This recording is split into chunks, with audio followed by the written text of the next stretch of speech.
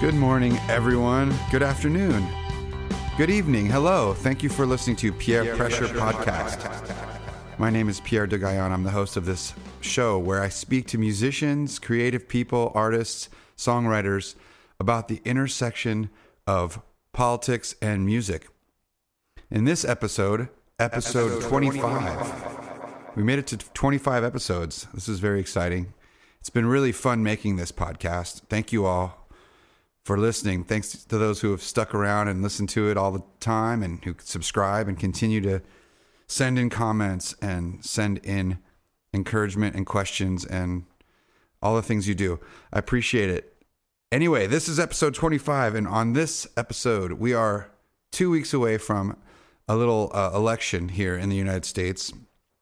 No big deal. Just trying to figure out who's going to live at the big white building in Washington, D.C. And this is the most obvious, redundant thing in the world, but make sure you know where you're voting, when you're voting.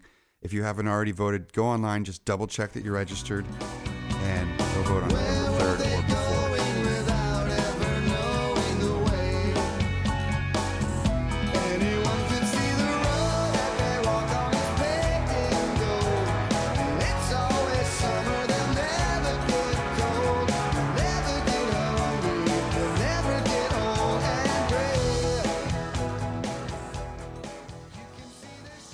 I was really happy to talk to Tony Scalzo from the band Fastball. So Fastball was a band that had a string of hits in the late 90s, early 2000s. If you hear their songs, you know them. They've been on the radio constantly. You hear them in your supermarket. You hear them in your car. They're amazing songs. Tony Scalzo is one of the members of Fastball, a three-piece from Austin, Texas. He's written many of those songs that are giant hits that continue to endure to this day. And I know Tony because we both grew up in Orange County, California, and we had mutual friends, which led us to become friends back in the early 2000s when I was touring with my band. I got to know him and we got to play together a couple times. And I was really happy to talk to him on this podcast because throughout the years, I've noticed that he continues to be very politically engaged and is one of those people who seems to know what's going on and is not afraid to speak out. And he knows what's up and he knows what's going on politically, and he makes educated statements that are not based on complete bullshit. So it's really refreshing to talk to Tony because he's, in my opinion, one of the great songwriters of our time and also a dude who likes to talk about politics. So he's really perfect for Pierre Pressure. So we talked about all manner of things, political, also kind of dived into our history in Orange County, his history, musical history, going from California, then moving to Austin, Texas, got into all the particulars of his journey with having a massive hit and a bunch of hits and kind of navigating the music industry back when there was a music industry, sort of right at the tail end of it. So it was really fun to talk to him, and I hope you enjoy my conversation with Tony Scalzo of Fastball. But before we listen to that, I'd like to play you my newest protest song. It's called Big Flag, and it is my statement about what I see around my neighborhood, my country, my state. So please enjoy my latest protest song, Big Flag, written from the point of view of people who love to wave giant flags. And right after that, we will listen to my talk with Tony Scalzo. Enjoy.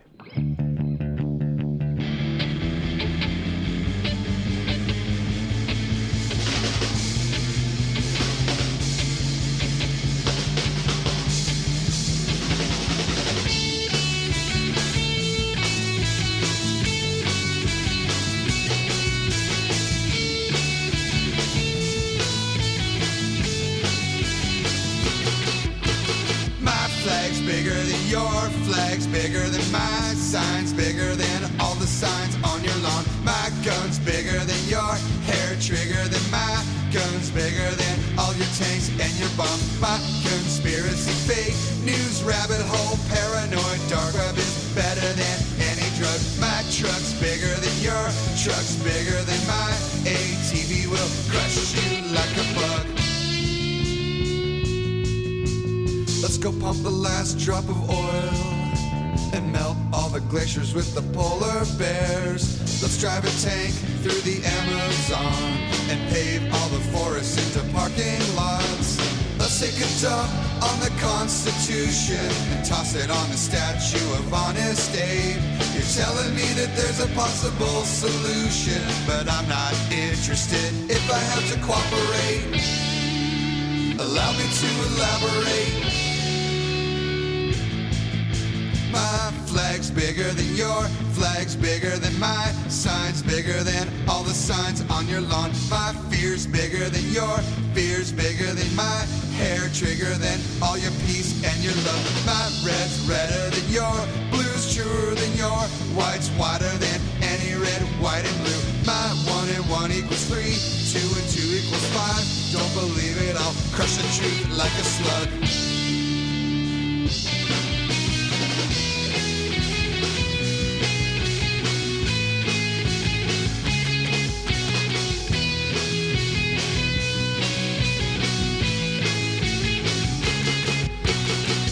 Flag's bigger than your flag.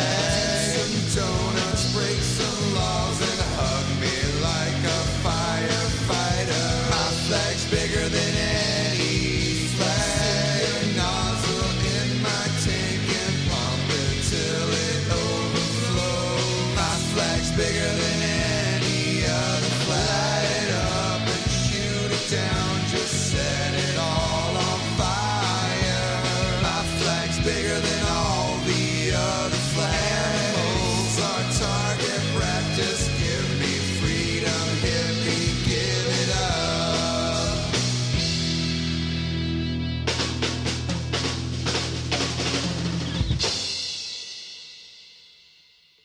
So we were going down memory lane about the last time when I got massively lost trying to get to your house. It was South by Southwest. I think it was like, I don't know, 2012 or something, 11? Yeah, that sounds about right. Yeah. About a while back, 10 years maybe. Yeah, and you were kind enough to let me stay in your place. I was playing with a band or something at South by Southwest. So it's been a while, and, you know, a lot has happened. Yeah, a lot has changed. A lot has changed. So South by Southwest this year was canceled. I know. I heard about that. When's the last? Just about like 2 weeks before. Were you planning on doing anything there? Were you playing or anything? No, it's not. I mean, it's not anything like it was anyway. Right. It's quite insane. You know, it started out being this awesome indie rock. Well, not just rock, but just indie music. It's really a convention. Right. Now they call it a festival now, and it's that's not accurate. It wasn't really a festival. A festival implies that in one place with a giant, you know, group of stages all in the same place and, you know, on the same couple of days. But this thing had, you know, it had speaker panels, it had exposition, it had band showcases, and, you know, they were put in clubs all over the town, and you were able to go from one place to the next using your brochure and your map. And you're like, well, I'm at whatever 8 o'clock, I'm going to see so-and-so. 9 o'clock, I'm getting in a cab and I'm going to see so-and-so over here. And that's how it was. Right. You know, and about 2007, 2008, it started like jumping the shark. It started becoming like Lady Gaga's playing at the Doritos stage. Right. And it's just parties and crazy, you know, just out of control money. Right. And, you know. I know for people in Austin, it's just kind of lame. Like, it's a good time to get out of town. Now leave. Yeah, exactly. Yeah, they're just like, time to go. I'm going to rent my house out and make a fortune. Right, exactly. So let's go back, man. Let's go back. You grew up in Orange County. Yes. I know, like, we know a lot of peripheral people in common. I don't think we met until later in life, but, like, right. I know that we met through AJ. Through AJ, right. But you were back in the day, so, like, you were I remember you in this band Electric Kool-Aid, but you were in some other bands before that. What was it like in the 80s or 70s or whatever, 80s in OC for you? What was that like? In the 70s, in like late 70s, I was becoming a teenager. Basically, I was in junior high in 77, 78. I went into high school, through the late 70s into the 80s. So you're talking Cheap Trick, Van Halen, Ted Nugent, Aerosmith, Cal Jam 2, that kind of thing. A lot of partying. What's Cal Jam? Cal Jam was a giant festival. We were talking about festivals at Ontario Motor Speedway, and they did the first one, I think it was 75 with like Deep Purple and Black Sabbath, and it was massive, just huge, like, not 100,000 people, if not 100,000, 80 to 90,000 people. And then by 78, they had this thing called Cal Jam 2, which they televised on local television, and it was insane, Yeah, you're talking about bands of the time. So how'd you get started playing music then? What was your beginning of playing music? Yeah. My beginning was, I was influenced by, that scene, and I wanted to be in Van Halen, in a band that was doing that. Yeah. Something like that, right? Yeah. Something like that. But you know what? I found out, I wasn't really like blown away by whatever the punk news stories, like Time Magazine or whatever. It was like, I don't know if I can relate to this. I was like, I don't know. It seems a bit weird. But you know what? Some of my friends started getting into it, especially older people in my neighborhood, right? Yeah. And I was already playing with some dudes. So you were playing guitar from an early age? Or? I was playing bass in a band. I didn't know any other way. I wasn't good enough to be a lead guitar player in a band, and I was a kid, and I was real little, and I ended up hooking up the older kids who were playing. So I'm like a freshman, and they're like seniors, right? Okay. Driving around. Yeah. We had a 21-year-old lead singer. Who was that? The beer was flowing. This guy named Gary Jackson. I haven't seen him in 25 years. I don't know where he is. What band was that? It was this band, and we were called Jegetta Hit. Jegetta Hit. Jegetta HIT, like Jegetta, like. I gotcha. I hear it. Yeah, I gotcha. Do you have any recordings of that? Okay, well, we did a little bit of recording. He may have gotten something out. That'd be hilarious if you could find it. Mainly, it was just Jegetta Hit. Learning how to be in a band. No, you can't find it. Okay. No finding. Okay, there's no finding. Yeah. Okay. But I was really looking to be in a band that played like clubs around like LA, Hollywood. There wasn't really much going on in Orange County yet. But how'd you start playing? Did you just teach yourself? Like, I'm just curious going back. Musically, yeah. I've got a background in music. I was given piano lessons when I was about 6. That makes sense. That makes a lot of sense. That actually answers a lot of questions for me about right. So I songwriting. I could do stuff. I could pick up an instrument and sort of, eke out a tune. Right. So you were on piano, and then you decided I want to play guitar or bass or whatever. No, they they didn't have a piano player in the school band, right. So trumpet. Trumpet? So you started playing trumpet in the marching band? Uh-huh. You got into trumpet. That's funny. I started playing trumpet when I was 8 too.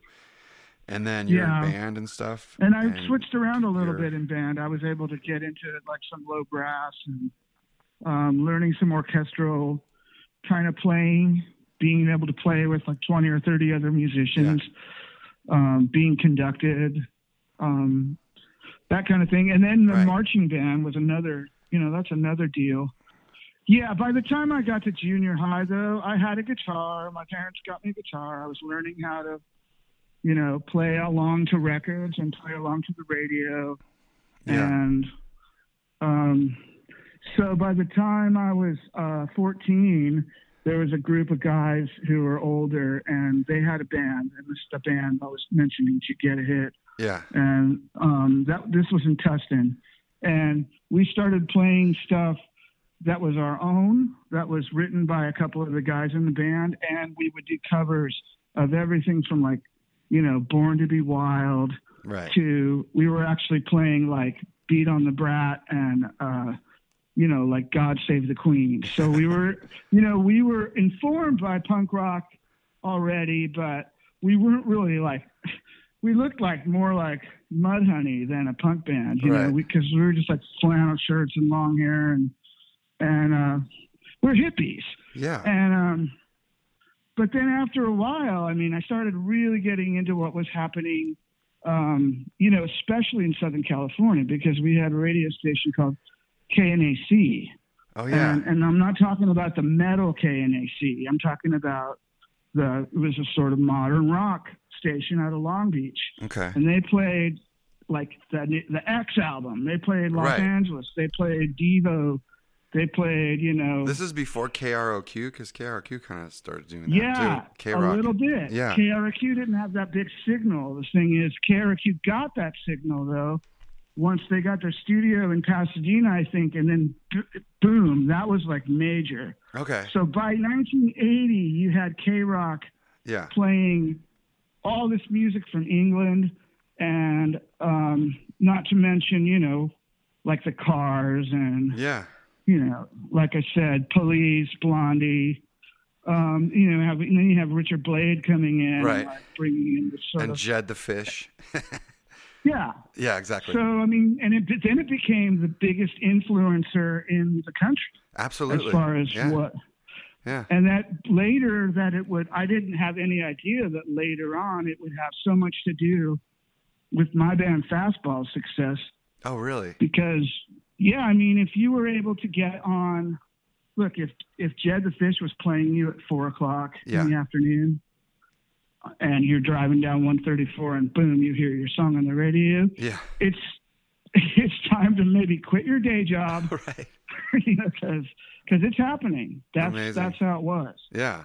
That's cool. You know, it's different now, but you know, Fastball we really charted like, you know, top 10 on modern rock. Yeah. But back in 1998, modern rock, that was like the thing. That was like the ultimate chart. It was better than the top 100. Yeah. So, but that's not the way things are today, you know? I know. Well, because, that kind of brings me to the question of like songs, like what a song is. Cause like modern rock, you're talking about songs, people who can write a song, you know, people wanted to hear song-based rock. So in your opinion, so you started off playing all these covers and stuff and learning what a song is. Like, what do you think, what is a song to you? There's a lot of stuff on the radio. Some of it is songs and some isn't. Yeah, I think that maybe in the musician industry speak, I would call a song something that somebody sings, like a piece of music that's not too long that somebody sings. Yeah. Right? But, you know, and then there's works or pieces of music that are like, you know, instrumentals and, you know, like jazz music and whatnot. Yeah. I mean, even though we call them songs, I mean, you don't call a Mozart Piano Sonata a song. What about hip hop? Well, you know, they call them tracks and they call them jams and they call them, but yeah, I mean, there's songs too, sure. Right. There's a lot of different things. So I love hip hop and like, but I'm just curious about like because I think songwriting is like a really specific art form and you're really good at it. You're one of the best in my opinion. And so it's like, what does that mean? And like, how did you gravitate to that? Well, first of all, thanks. I'm influenced by the Beatles, and I'm influenced by Elvis Costello and Bob Dylan and Bruce Springsteen and people who, you know, really seem to have their career revolved around these little vignettes, you know, that they've, you know, plucked out of the air, you know, seemingly. Yeah.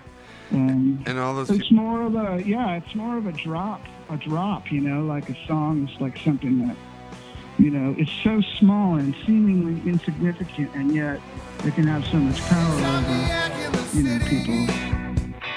Looking for a place to dream, caught in a rat pack nightmare, where life really is as hard as it seems. They must have warned me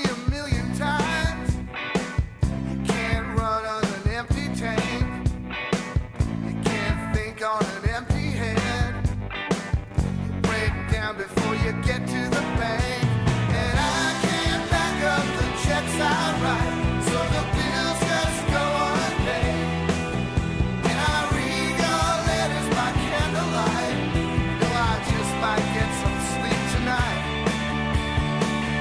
In the bed I made. Well, I want to ask you, so you've been writing for a long time, and do you write on piano, on guitar? How does that work for you? On whatever. Sometimes I don't even. I've written songs laying in bed, like, yeah, just like. Oh yeah. Coming up with a lyrical idea and maybe getting a cadence down with the words to get a sort of poetic form to it that has rhythm, and that's the first start. And if I keep that going by the morning, I might be able to, pick up a guitar and like just start strumming some chords and singing a melody. I mean, that would obviously be the simplest and easiest way to do stuff, if that can happen. Does that usually start with the lyrics? Does it always pretty much start with the words for you? No, I don't. Sometimes I do, Sometimes but no, not always for sure. And less than coming up with a musical idea, because I think that's where the compositional stuff comes in for me. It's like I get musical ideas, like I'll hear just even, maybe 5 notes, and it might be stolen from some other song, like the middle part of some song might turn into this new verse. And then, I'm building a structure musically and then adding words. Like I got tons of instrumentals that need words. But, and that's kind of a pothole, when you're like, oh, fuck, I got this great musical idea and can't put anything to it. What's it about? Right. What's this about? Exactly. So going back to OC, like in the 80s and stuff, I'm trying to talk about politics on this podcast. Was there a political kind of vibe for you, like as a kid when you started making music and stuff? Were you aware? I mean, we grew up in like Reagan 80s, Orange County, super conservative. Right. Well, I was clueless. Yeah. Because I came from a place that I didn't even know was as conservative as it is. Right. I had no idea. And plus my dad was a career Marine. Okay. So, and he retired from the Marine Corps when I was about 10. Yeah. And, church, Boy Scouts, the whole 9 yards. It was like, he was pleased when I cut off my long hair. He's like, oh, that's great. Let me just clean that up for you. I'm like, no. Right. He didn't get it at all, but he didn't like the Beatles.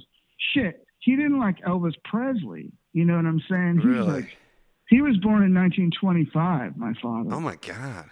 So he's a Frank Sinatra kind of guy, he's Italian, so Perry Como and all that stuff.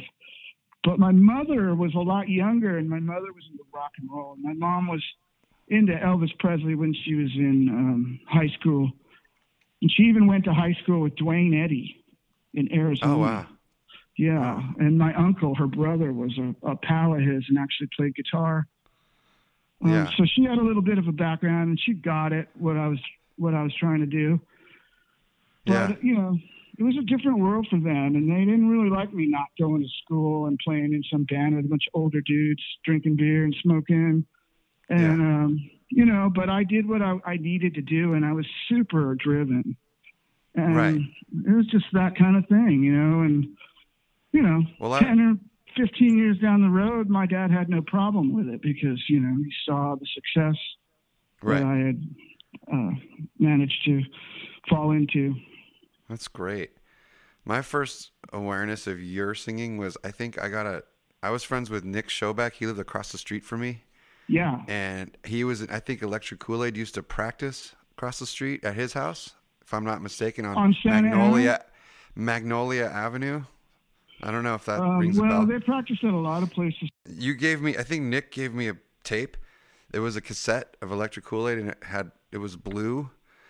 Okay. And it had a song about like, you're in the team now, but you're playing a losing game. Does that ring a bell? Doesn't have to happen to you. This big league game I'm losing can't be won by a rookie like you. All alone on the fringes I still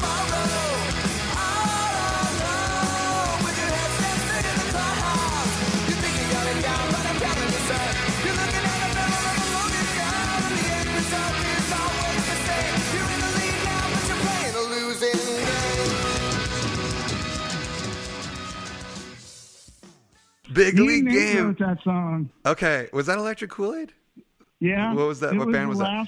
It was the final version of Electric Kool-Aid. So I could still sing that song. I still have that melody in my head. It was like super catchy. That's and I a think that was funny you singing. history. Yeah. That band had Darren McNamee, Yeah.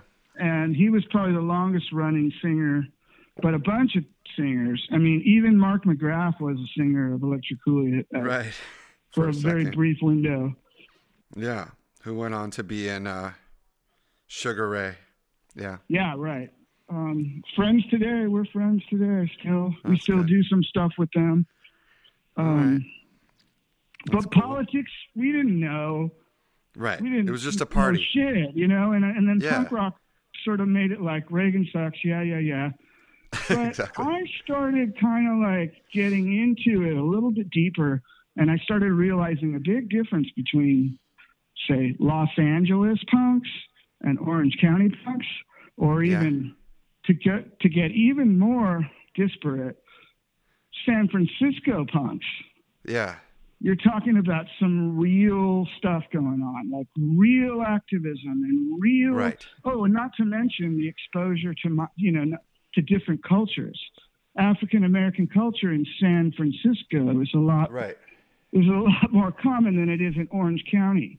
Absolutely. So, you start learning about stuff, and then you start listening to some of these bands that might really know what they're talking about. Bands like the Dead Kennedys, and even some of the British bands like Crass.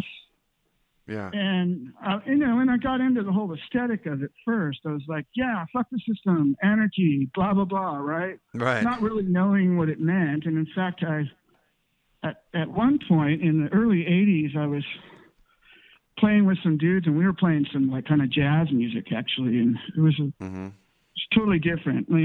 Punk didn't last too long for me because it's like, hooray! Not a lot to grab hardcore. onto musically. I Yeah, love exactly. it, but I mean, I'm not going to play hardcore all my life. It's just not going to Right. happen. And so I was playing in this weird band with a guy that was a real anarchist. Yeah. Like, he's really like he studied all kinds of Right. It's an actual political different theory. groups, and in Europe and like Spain had an anarcho-syndicalist, and France as well, and France as well. Yeah. Yeah, so he knew about this stuff, and I told him, yeah, man, anarchy, blah blah blah, and he's like, haha, you don't know. You what think of you're it as a talking cool about. little patch. To you, it's a Yeah. patch you can put on your jacket to freak out the teachers or whatever. All I know is I know what I didn't like. Right. And I knew I didn't like our government doing stuff in Central America. Exactly. I didn't like them doing stuff in Iran, and I didn't like what was happening with the Afghanistan thing. I didn't like any of that stuff, and I could tell there was something wrong. And my father was in Vietnam, and as much as I respect him and his ideals, he was there for no fucking reason. Yeah, exactly. In my opinion, no reason. Yeah. And all those people that died, they died from unfounded fear, and they died from, messing with a bunch of poor people. Exactly. And testing out weapon systems and things like that. And, it's been all about, at least in the 20th century, and I'm sure farther back, but 20th century is about America's government working to protect the elites and the rich. And the rich getting richer. And if you can make the middle class comfortable and the working class feel like they don't really need anything, then you can walk all over them and make billions of dollars. Right. And that's happening right now, obviously. It's extreme end of it. Yeah. Well, the problem is they've really got it down to an art now because of social media. Social media makes everybody go one way or the other, right? Right. No facts. You have your own facts. Yeah, exactly. And once you get it, like you're on the train, you're going to go on that train's direction into some wild, weird places.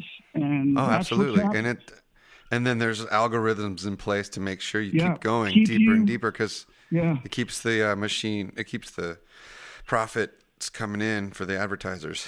The more you click. It's remarkable. And it's really the reason we're where we are today. Yeah, absolutely. I would and, agree, you know, 100%. COVID would have happened no matter what. It would have happened. Right. I mean, that's not the internet's fault. Exactly. Right. It's not even Trump's fault. It's not anybody's fault. It's just, you know, it's but disease. It is. Right. It's nature. Yeah. It is.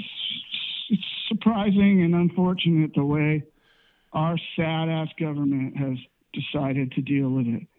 And then all the people that would just be willing to go along and say, well, I don't want to think that, so I'm not going to. It's too scary. Let me just find a really convenient. 220,000 people are dead in our country. So we're like at the end of, we're in October here.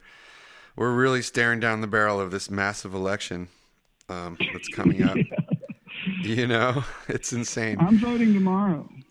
I already voted my absentee. So, I just, and like in my local elections, I live in kind of a conservative New York pocket suburban of upstate New York State. Yeah, and it's kind of partly suburban, partly rural, and there's not even any Democratic candidates for some of the local positions. Right. So I just left those blanks because you couldn't get me to. I can't vote for a Republican if you put a gun to my head. I never will. I don't care. I know it seems ignorant, but I feel like they need to be punished. Also, if you're a politician, even if you're a good one or you're a nice person, you're well-meaning, don't be in the fucking Republican Party, dude. You just, at this point, there's no excuse for that for anyone, in my opinion. Well, so I'll never vote for a Republican as long as I live. I agree with you. I just left it blank. I believe that there was a time when you could excuse some of these. Oh, for sure. Some of the Republican, especially on, you know, back when the Senate wasn't such a, you know, we got to hold our grip on power, no matter what. Well, the filibuster, right? So you got someone like Mitch McConnell now, who, though he probably doesn't agree with Trump on everything, he probably doesn't think Trump knows anything. He thinks Trump's an idiot. Yeah, exactly. Right. I mean, he knows Trump's an idiot. idiot. At the same time, he's holding the thing, and they're doing it this week. I mean, they're just doing it. They don't give They're shit. just doing it. They don't care. He knows he might lose his job, but he doesn't care. He's going out guns blazing. He's an old man. This is another thing I don't understand. Yeah. Why do these old men have any kind of stake in anything? I know. Why? That's a great question, because I'm always asking myself, like, what are you getting out of this, Mitch McConnell? Like, you're old. You could retire. I'm sure he has plenty of money. His whole family's taken care of, blah, blah, blah. Why does it turn you on to fuck up the country so bad? What is so exciting about that? I'm sure he doesn't. I'm sure he sees it as, you know, just protecting conservatism. I know that a lot of conservatives, like Republicans, they pine for a day that really never existed. Right. When things were supposedly simple, but that's because the only voices heard were white males. So it was real simple. Yeah. There was only one influencer, and that was the white dudes. Yeah. Yeah, exactly. So that was much easier to figure out and organize. So I asked you to pick a song to play, and you picked you're performing a song called Seat at the Table. So let's listen to it right now. Here we go.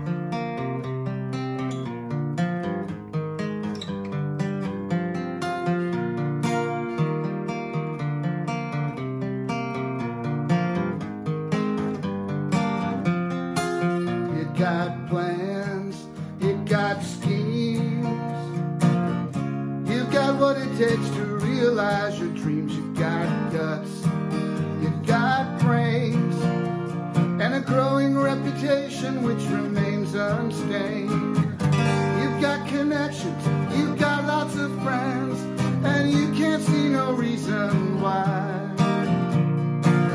you shouldn't use them as a means to an end.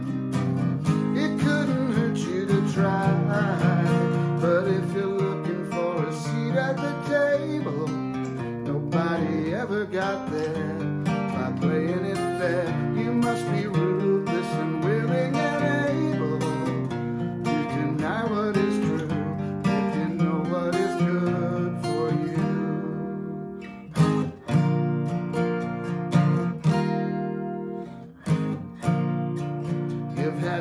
hits, you've had some wins. The ability to cover up a multitude of sins. You got sticks, you got stones. In the end, we're nothing but a pile of broken bones. You've got conviction, you've got the nerve. There's a fire burning in your soul. You've got your pride, the respect of your friends. Still your hunger for the ultimate goal. But if you're looking for a seat at the table, take a good look around at just who's sitting down. They're all delusional, very unstable. You will be too, unless you know what is good for you.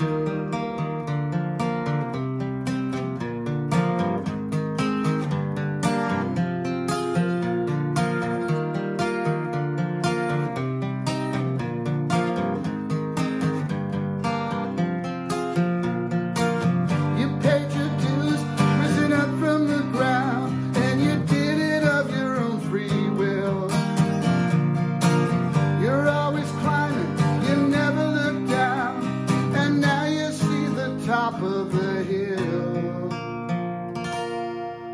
But if you're looking for a seat at the table, nobody ever got there by playing it fair.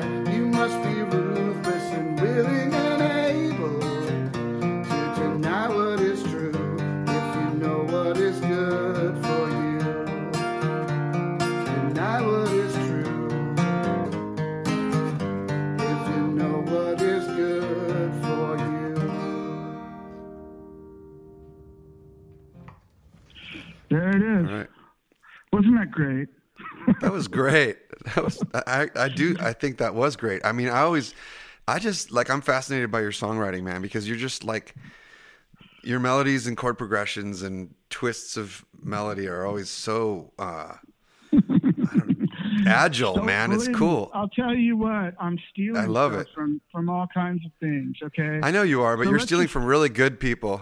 Well, yeah, let's just look at the melody there at the beginning, or at the chorus. So Yeah. the melody is like, if you're looking for a seat at the table, right? Yeah. Yeah. Okay, now that's a descending progression that goes, on major scale. Dum, bum, bum, bum, bum, bum, right? Okay. Mhm. And the melody Counterpoint. on top, Yeah. the melody on top is a Handel piece. Oh yeah. Bum, bum, bum, bum, bum, bum, bum, bum. That's amazing, man. Right? That's what it is. Yeah. And I literally stole it from that. I'm like, that's a thing. That's great. And then I was watching the show, as far as the lyrics go, I was Yeah. watching the show that I got obsessed with during lockdown. And it's called La Piovra, right? La Piovra. I don't know it. Yeah. La Piovra was a very popular crime show from Italy. And it Okay. started in 1984 and it ran all the way to like 2004. Do you speak And- Italian? Sorry to diverge, but your father's Italian, right? Or was Right. partly Italian? Yeah. Right. My father's Sicilian. My Got grandfather it. came from Sicily to Got New it. Jersey and Yeah. started this huge family called the Okay. Scalzos, and they're everywhere now. Okay. So, Getting back anyway, to I La was watching a Piovra. show about Yeah. Italian cops and the mafia. Right. And, here's the deal. And it applies to politics. It applies to seats of power. Right. If you're looking for a seat at the table, you got to deny what is true. You have to be okay with, lying Ruthlessness, and believing lies. You have Yeah. to. Yeah. And let's face it, human beings are the one species, and I think it's one of our strong points, believe me, Yeah. that we're able to lie to ourselves. Right. That keeps us sane. It keeps us happy sometimes. It keeps Right. us okay with uncomfortable things and, Right. the insanity of reality. Right. But nobody else can really do that. No, Right. a cat's not going to go, I'm not scared of, Yeah, But a man exactly. can say he's not scared of something and believe it and go for it. Right. Right. A man can say, I'm not afraid, of COVID. Right. If I get sick, I get sick. And then they go, oh, what, after they get sick, they're like, geez, was I wrong? Yeah. God help me. I learned a lot. Right. Like Trump just said. Yeah. And let's face it, the guy, let's look at Trump right now. He's doing stupid things as far as a campaigner goes. Right. He's going and spending all this time with somebody, like he was just on some show, some conservative show with some lady. I can't remember her name because why would I keep all that crap? I don't know. I remember but that. He's spending 45 minutes, an hour with this woman who's got 300,000 listeners, right? Right. And all these, whose mind is he changing? Whose mind is he changing by going on Rush Limbaugh? Nobody. No, I know. He's doing absolutely nothing. He has a chance to say, wow, I got COVID, man. Yeah. I got to tell you, now I kind of understand, and I was mistaken. You know? It's very dangerous. You could die. But It sucks. He do Wear that? a mask. No, he can't do that. He cannot do that. We know he can't do that. And at this point in American politics, actually, I'm grateful that he is who he is because he's going to lose the election. Yeah, exactly. The question is not whether he's going to lose; it's how they handle it. If they jam in Coney Barrett, and then they try to dispute it in the Supreme Court, which is like the plan they've already told us they're going to do. So it's not very sneaky. But nope. I think at this point, and for it's me, more like, what are you going to do about it? What are you going to do about it? Exactly. Mm-hmm. At this point, for me, the politics is not about what a shithead Trump is. Like, there's not a lot of people who don't know that anymore. He's just a distraction.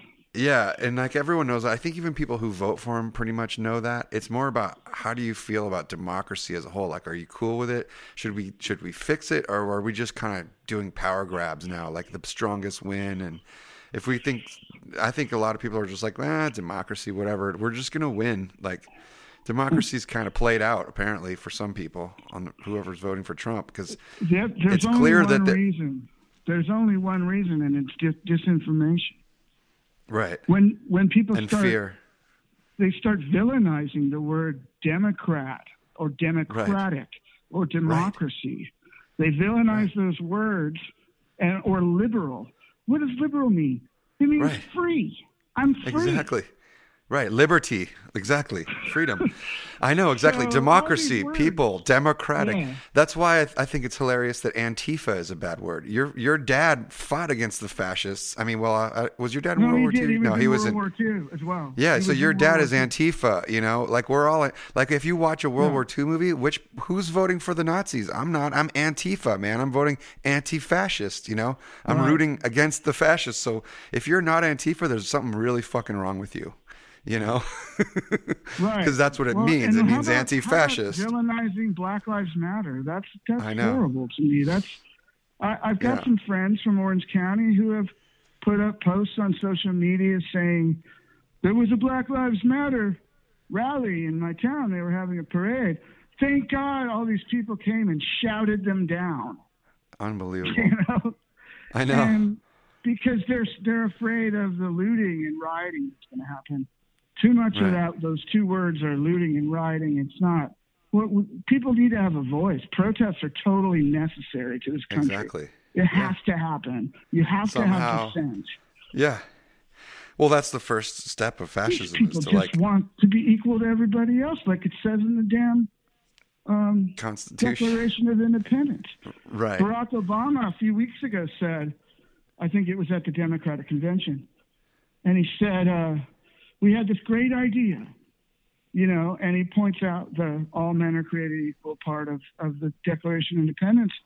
But, you know, it's kind of cool the way he comes full circle and says, but it's only an idea and it hasn't ever come to fruition.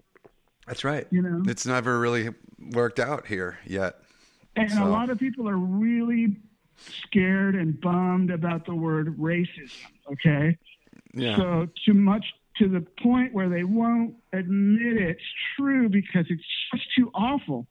Yeah. But if it's just too awful, then don't you need to confront it and deal with it? Do something about it. Instead of just denying that there is systemic racism in the country. Right. This is a racist country. And I'm not saying that with any disrespect to the United States Right. of America and its idea, Right. and to some of the great people that have come and gone here in the United States. I mean, it's great, and there are many things to be proud of. Sure. But just because the flag's waving and just because someone up in the Senate or up in Congress or the president says something doesn't mean it's true. Yeah, and I think that the part about, I mean, so the country was founded on racism, and we sort of invented a specific kind of racism with Well, it slavery. gave us all the money that gave us Yeah. the ability to create industry and to work with other countries and to really become, a viable economic power. Absolutely, and it's not like this country's the only one, and there's not, there's plenty of other nations on earth that are guilty of Yeah, equal. England, France, the worst ever. Spain, Yeah. the Spain, the yeah. Inquisitions, the Let's Crusades. talk about Columbus, the Columbus, Spanish exactly. Yeah, and then the Native guy who was a brutal slave operator, just a entrepreneur, basically, that had no problem dealing in human lives as Absolutely. a commodity. And getting rid of the Native Americans. Yeah. Getting rid of them. But so the problem is that for some people, confronting that history makes them feel attacked personally. Like Tony Scalzo, you're Italian American. If you confront this Italian, then that you're saying your ancestors are pieces of shit. I don't believe that. I mean, I'm French. My ancestors did horrible shit to everybody all over Africa, everywhere, you name it. To Algeria, to the Moroccans, to themselves. Exactly. It's just bizarre. Right. Right, exactly. To Robespierre. Yeah, exactly. My ancestors. And that's the thing, people get scared of communism because they think or socialism. Heads are going to roll. Heads are going to roll. Right. How many heads have rolled capitalism? Exactly. Right. They keep rolling every day. All right, so let's take a little detour off of political ranting, even though I love doing it. Getting back to your songwriting, you were talking about I love when you dig into like the songwriting of Seat at the Table. So I'm going to go back to like your songwriting. The Way obviously is like, I think your biggest hit, right? That probably changed everything for you guys in your life. That was the first one. I love that song so much, and it's got this amazing minor to major change. Right. And I have all these theories about whether you like swiped it on purpose, or just sometimes when songs come to your head, they just happen. You don't know why, and you might have had this thing. But that's a really specific little songwriting trick, right? That minor to major. You know what I'm talking about? You find it, actually, you know where you find it? Right away. Beatles. Listen to any Sicilian folk music. Right. And you'll hear it pop up. And they couldn't find them. Left before the sun came up that day. They just drove off and left it all behind them. Where were they going without ever knowing the way? Anyone can see the road they walk on is paved in gold. It's always summer, they'll never get cold. They'll never get hungry, they'll never get old and gray. You can see the shadows wandering off somewhere. They won't make it home, but they really don't care. They wanted the highway, they're happier there today. Well, I think specifically that song Besame Mucho. You know that song? Yes, of course. Besame Mucho. It does the same thing. It's and a cool. the song Delilah, Yeah. Tom Jones hit Delilah. Oh yeah, does it do that? Yeah, and you have that. That happens in a bunch of your songs. I've been listening to the newest Fastball album. I'm into it. I think it's a great way to. Oh, it's a great trick. To Yeah, create a new, like you just stepped out of one room into another. exactly. Or maybe Dorothy opening the door from sepia tone, monochrome to Technicolor. Exactly. And in the way it happens when you're exiting to eternal summer slacking, literally, like the exit, right, is on that shift. Yeah, it's hinting in the verse. Yeah. Yeah, it's really cool. So that song kind of like opened up a lot of doors. I mean, can you talk about that? Are you sick about talking about that? Form. Yeah. Because even people who don't speak English glean something from it. It's a hit in Spain. It was a hit in Taiwan. It was a hit in Hong Kong, hit in Japan. There's an amazing Swedish version. I'm sure you've heard it. Have you heard the Swedish version? Yeah.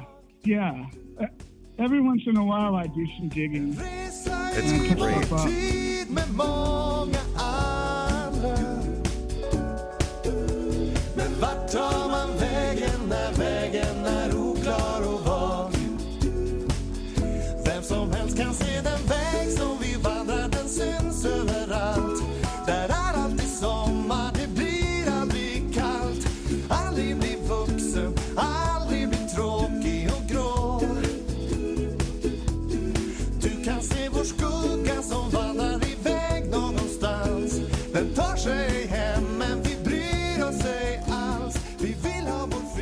Because it's such a good song, it can translate. So yeah, I hear what you're saying. Kind of like the musical form of it really kind of connects with a lot of cultures outside of just America and England because of the melody. So tell me a little bit about like how that came about, like that song.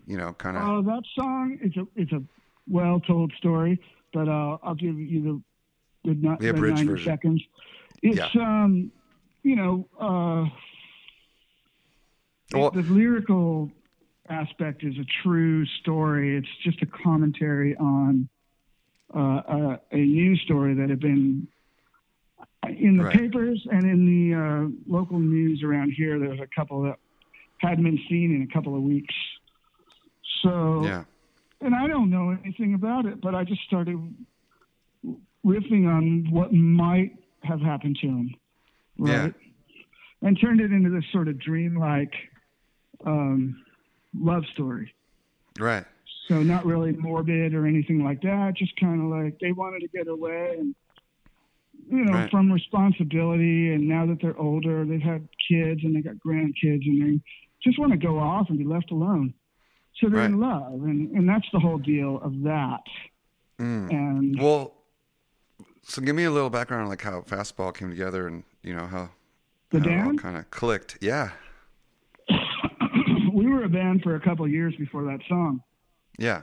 As you know, I moved to Austin after having a lot of fun and doing a lot of great things, in California. I was in a bunch of bands and saw a bunch of great things happen. And I was able to play some big shows when I was in Tender Fury, which is sort of a offshoot of TSOL, Jack Risher. Right. And I was in that band for about a year, and we were able to play some places like in Vegas and Phoenix and San Diego, and we did these little regional touring things, and it was super fun. And I learned a lot from him. Actually, Jack's got a lot of wide tastes in music, and he turned me on to like some kind of fancy slow jam R&B, which he was into at the time. And nice. And guy's really talented, and you've seen done all kinds of stuff.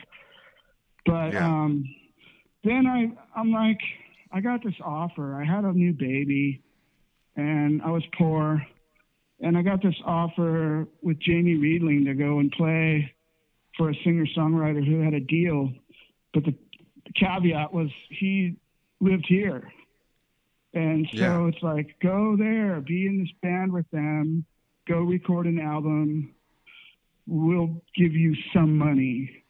Right? Yeah. Okay. Sounds good. They didn't really give me money. There was no money to give. And once I got here, I had to work my ass off. So I got a couple of jobs here and there, and I was playing with the Beaver Nelson Band. That's the guy's name. Yeah. And we actually managed to go to Memphis and record an album, which was another great, insane experience, going to Ardent, hanging out with Jody Stevens from Big Star, making a record at this place where ZZ Top records and replacement records were made, living in Memphis for like 5 weeks, and just getting this great experience. Anyway, came back from that and then got fired. Me and Joey, the drummer. Jamie long since bailed, by the way. Jamie lasted about, 6 months, 9 months here. He's like, fuck this. It's too hot. I want to go surfing. So he left, and Joey joined the band, and we recorded an album with Beaver Nelson with Joey. But when we got done, for some reason, Beaver wanted to get rid of us and work with some other people. So me and Joey are fine, cool. Mm-hmm. Cool. And we started a band. And Joey says, I know this guy, Miles Zuniga. I was in the band with him, and we were on a major label. They were on Giant Records. They put out an album in the late 80s, early 90s. Yeah. And Miles is moving back from the Bay Area, and he's going to want to start a band here. You want to get with him? I'm like, fine. I got nothing else going on. Next thing you know, me and Miles are working out at my house, like listening to records, playing guitar, sharing songs. Next thing you know, we're a band, and we're playing locally. It's very easy at that time, especially. Sure. Just let's be a band. Let's play a show. Okay, next week, fine. Right. But we just never stopped, and we never looked back, and we started recording any chance we could get, any situation. We got into it. We were signed within 3 months to Hollywood Records because we were playing one of our regular gigs at the Hole in the Wall in Austin, Texas. And I'm walking out of the bathroom, boom, straight ahead is a guy I knew from L.A., vice president of Hollywood Records, A&R producer, Julian Raymond. I'm like, Julian, what are you doing here? Now, I knew Julian because of doing the work with Tender Fury, and we were recording some stuff with him. But I'm like, what are you doing here? He's in Austin. He goes, I'm here to see some band. I'm like, oh, cool, my band's playing tonight. He goes, what band? I go, what band are you here to see? He's like, some band called Magneto. And I'm like, that's my band. Oh, really? He's like, yeah, well, my partner, Rob Seidenberg's here, and he wanted to come see you guys. So we're here. And he introduced me to Rob Seidenberg, and we played a set, and it's just that was the end of the story. I mean, he's like, that was great. I love you guys. I want to sign you. It's a classic tale of like when there was a record industry. It's just like an industry like fairy tale. Yeah, exactly. It's sort of amazing. Like one of the last of those stories, I think. And it's like being rewarded. It's like the merit system. Like you got rewarded for your talent and songwriting. Well, it wasn't immediate. I know, but it's great. What happened was we continued to do our sort of song-oriented, punk, edged. It's kind of like a little bit more Replacements style of Green Day, because I'm coming from Southern California, and I'm all about, the Descendants and, all the stuff that, Nate and Nick and Jamie and all those guys got me into. Because I saw Nirvana take off, and I saw Green Day take off after that. Right. Just like, shit. It's so easy. It's how it felt, right? It just felt really easy back then. Yeah, and so it never seemed hard. But once we got signed, they put us on the road in a van following Matthew Sweet's bus, right? So we're doing 45 shows in a month and a half and driving all over creation and running into all kinds of nightmarish, scenarios. And working hard. Not making any money. And our record is tanking. We're selling maybe, I think we totally sold about 500 or 600 copies of our debut album. Okay. So came back to Austin. Still a band, still popular because we're on the radio, still popular because we're on a major label. But what's going to happen? We're afraid we're going to get dropped by Hollywood because we haven't sold any records. Okay. But some weird stuff happened over there, and the president of Hollywood Records at the time. I won't mention his name, but he was having some problems, and he was kind of off his hinge, and he got fired. So there's like no head. The octopus, La Piovra. La Piovra has no testa. Right? Yeah, exactly. And he's, Julian says, fuck it, come on, let's go in the studio. Come out here. We go to A&M and make a record that probably costs over $100,000 to make. And this was the second record. This was All the Pain Money Can Buy that had The Way and Fire Escape.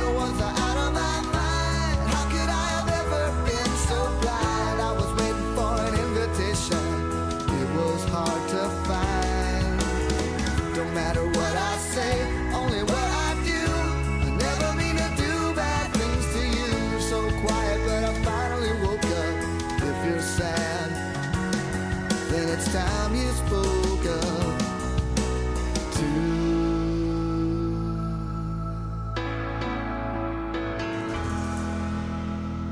My daughter loves Out of My Head so much. She sings it all the time. Oh, that's It's a great nice. song. Well, it's Yeah. also, that's another story, but it's been picked up. It was picked up by some modern artists that made another platinum record for me, which is great. That's right. I remember like some kind of pop singer Yeah, and girl or I something didn't like have that. to do anything. All of a sudden, I'm getting another platinum record in the mail and a bunch of money in the bank. So that's great. Out of my mind. If you only knew the bad things I like, don't think that I can't explain it. What can I say? It's complicated. Don't matter what you say, don't matter what you do. I only wanna do bad things to you. So good that you can't explain it. What can I say? It's complicated. Nothing's that bad if it feels good. Sweet. But at the time, I was like working. I was working probably 10 hours a day, baking bagels in the middle of the night, still playing shows with Fastball, wondering what's going to happen. And, it took a long song time hit. because the record Yeah. didn't come out for another 6 months. But just Right. a few weeks before the record was supposed to come out, there was all this buzz going on in college radio across the country. And Okay. alternative rock, or modern rock as it was called at the time. Yeah. And then once K-Rock got a hold of it, I was gone. And I was gone for about 3 years. Wow. And what year was that came out? 98. Oh, 98. Okay. And then you're just on the road for 3 years. Yeah. I was curious. I love like your songwriting collaboration. It always seems like there's kind of, I can always tell when it's your song and it's his song. Obviously, he's singing his songs, you're singing yours. You guys kind of even it out on the record, so it's kind of back and forth. And then you're obviously like a bass player, singer live with that band. What's that like for you? I mean, do you have people that you? I was for about 10 years, but Now you're not. I would say back in 2004, 2005, I started playing just guitar and keyboards. Yeah. And we would hire bass players, and we've gone through about 10 over the years. And I've been basically co-front man with guitar in hand next to Miles for the last 15 it must be a years. little easier because it's really no joke to be a bass player singing those melodies and like playing really good bass lines over them while at the same time. I didn't really have too much of a problem with it. I mean, at first, I can tell you did it really well. With each song, it's a little bit difficult, but after a while, it's second nature. It becomes muscle memory. Yeah, exactly. Yeah, it's fine. Yeah, it's not that difficult. And I mean, even like Chris Squire and Geddy Lee, I'm sure they'll tell you the same thing, that it's not that big of a deal for them. Yeah, Paul McCartney.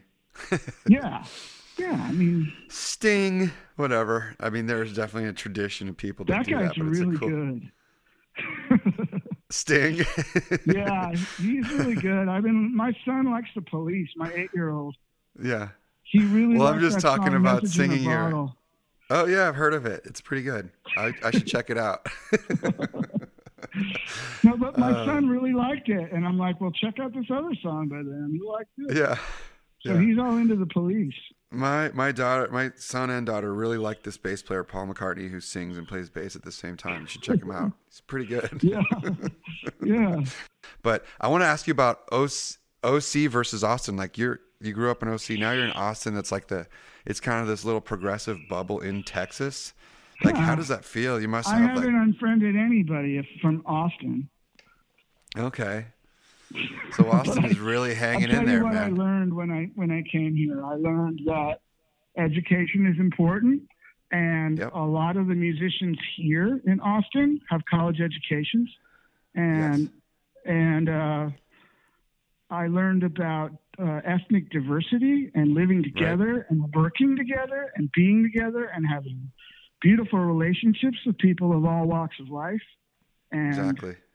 And Nazis getting, shunned. Right, Racists getting exactly. shunned.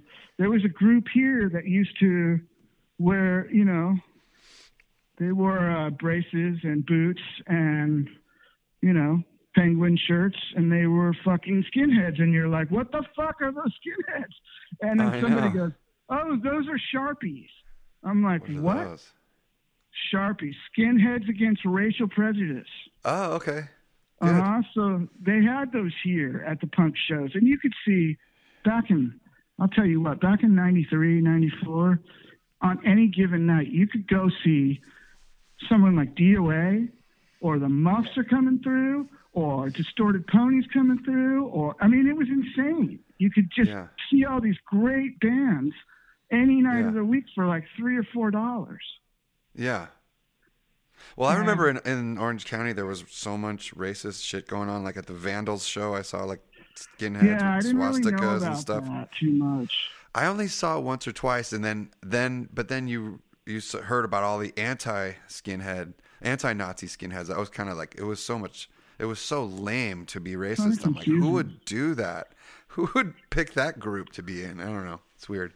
Right. So it just seems socially like social suicide to pick the side of racism, but apparently 40% of Americans have decided that that's cool again for some reason.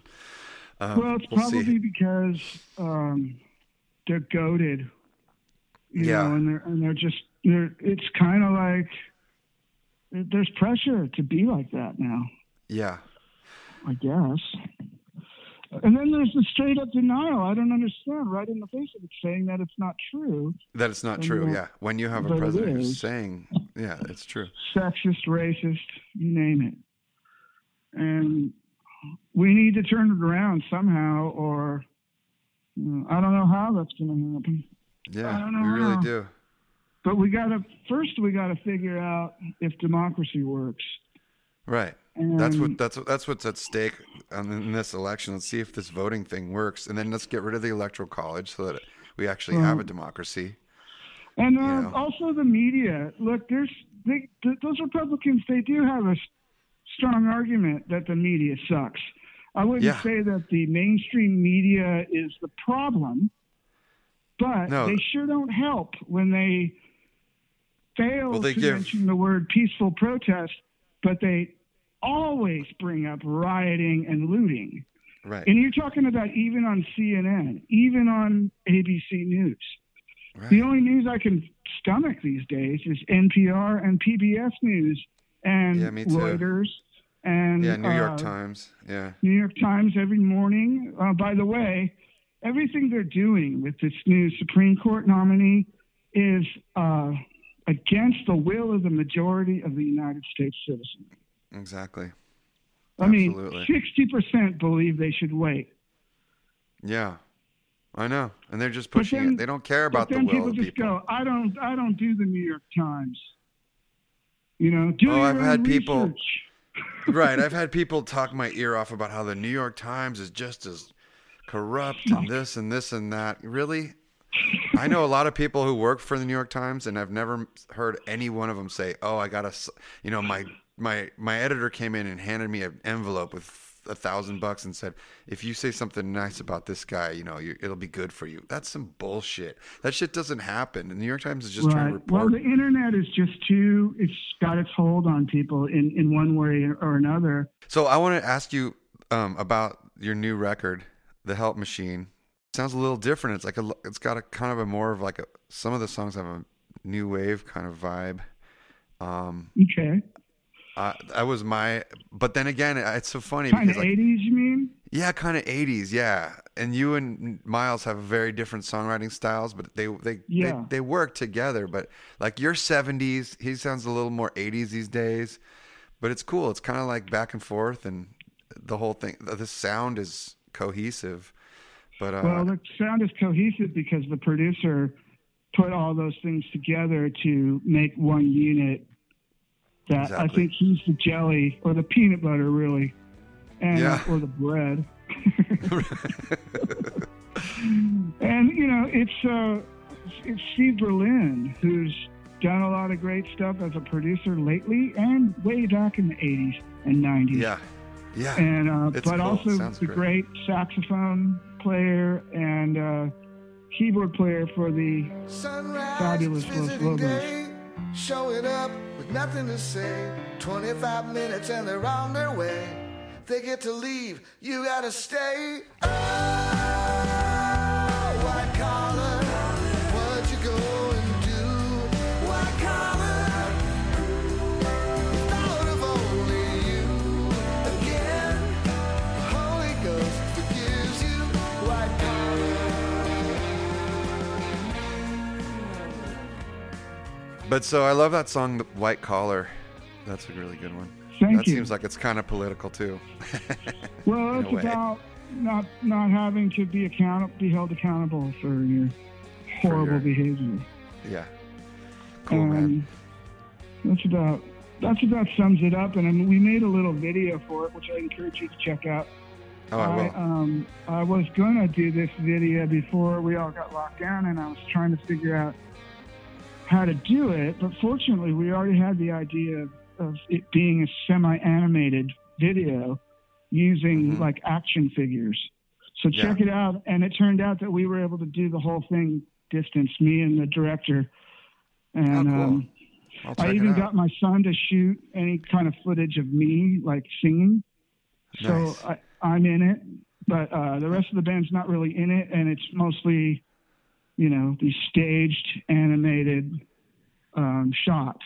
So check it out. Cool. So I will. It's up there on our YouTube page, which is Fastball the Band. Great. And you have a show coming up in a few days. We in do. A week or We're so? getting ready to rehearse for a drive-in show. We'll see. October 23rd. We'll see how that goes. October 23rd here in the Austin area. We're playing a drive-in concert, and we'll see how that goes. And we're planning on doing some touring in 2021, but we don't know yet. So we'll see how many people die between now and then, and we'll make our decisions. If America continues as a concept, we'll see. Yeah. And that should be interesting. I think it will. it will. We're just not going to be the big daddy that we thought we were. And the real job is avoiding war with the other big powers. Right. And I think we can do that. I don't believe that China or Russia or India are interested or in the going to EU war. are interested in getting in wars. I really don't believe they're they not. are. And we need to get that out of our system. I mean, it's over. That violence thing has to stop. Absolutely. And along with that, let's keep the planet from burning up and flooding, and we'll be all right because people are good. Yeah. People just need to be educated. That's a good to-do list for the world. That's a good way to end. And also let's end the racism. For God's sake. All right. Or for whoever's sake. Yeah. These are all really good, good tips. Let's get rid of the religion and the government, too. Yes. Yeah. I like it, man. You figured it all out. That's it. Those are all the things. And words to live by. Everything I said can get me in trouble with some group of people. That's all right. That's all right. Oh, I'll say one more thing. One more thing. It's like I never had anybody say, I like you guys, Fastball, you just play your music. It's all about the music, and you don't talk about politics and stuff like that. And the only people who ever say that to me are fucking right-wing assholes. They're the only ones. Yep. Everybody I've else, had they that. don't even think about stuff like that. Right. People love Joe Strummer because of his politics. Exactly. People Bob love Marley. John Lennon Yeah. because of his, Exactly. you know. I can't say the things John Lennon said, can I? Right. Sure. I guess You can I if you guess I want. can. Anyway, I'll leave it at that. Yeah, that's a good place to end it. Thanks for talking to me, man. This has been great. Yeah. You take care, man. It's all gone fuzzy on the TV screen. I guess I should have paid the bill.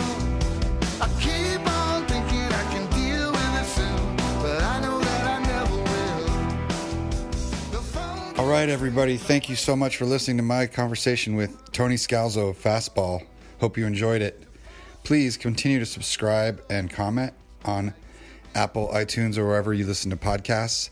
This is episode 25. Thanks, everyone, for getting us to 25. Look for more to come. And please make sure you're all set up to vote in the next week or two.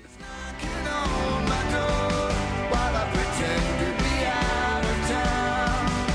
I peek through the curtains, watch as they walk. Also, if you're in the Austin, Texas area, go see Fastball on October 23rd at 8 p.m. They're playing at Cedar Park. Go check that out. If you're in the New York area, my band Mellow Main is playing a reunion show October 30th at 5 p.m. at Cold Spring Point in Cold Spring. Come check us out. And go to pierredegaillon.com for information about all my latest musical projects and for information about this podcast. They can do bad things to you if they catch you writing protest songs. And please, if you haven't already, and if it's not too late, sign up to be a poll worker in your area. Obviously, register to vote, and obviously, get yourself to the poll either early if you can or on November 3rd. And vote Democrat all the way, all across the ticket. It's better for the earth. It's better for you. It's better for those you love. Don't just take my word for it. Look into it. Read up. See what the candidates are talking about. Hear it from their own mouth. All right, everybody. Thank you. Please be sure to subscribe and comment. And thanks again for listening. Goodbye. Peace and love.